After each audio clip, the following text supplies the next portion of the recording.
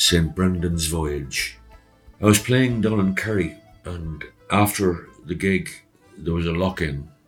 There was a bit of late night drinking going on, and about 2 o'clock in the morning, the door burst open, and who walked in but Paddy O'Shea, a legendary Kerry footballer, and who was with him but the Taoiseach, Charlie Haughey.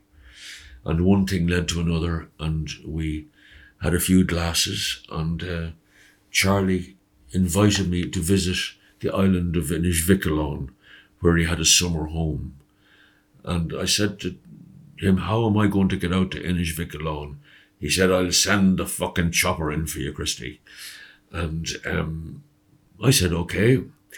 And the next day we made our way to the airfield, but it was fog-bound and the chopper never arrived.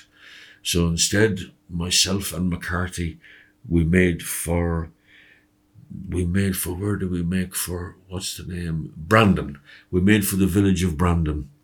And we spent the day in the pub there, and by the time we left that night, the kernel of this song was in my head.